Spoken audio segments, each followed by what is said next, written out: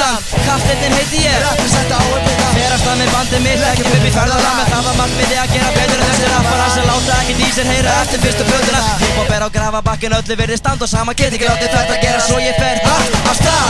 Hiphop á vegi sem að liggur á til glötuna. Rapparar á Íslandi sem rýma eins og smákrakkar, hafa hvorki sálni hjarta til að kallast rapparar. Ég einn með það að vera orðinn þreyttur á þessu kjaftaði. Sumir ganga svo langt að segja ég sé hattari. Bara fyrir það að bera virðingu fyrir hiphopi, segi þeim að passa sig, hér kemur Áhöfnin. Hér kemur Áhöfnin. Mættir á svæði. Hér kemur Áhöfnin. Mættir á svæði. Hér kemur Áhöfnin. Mættir á svæði. Hér kemur Áhöfnin. Hér kemur Áhöfnin. Hér kemur Áhöfnin.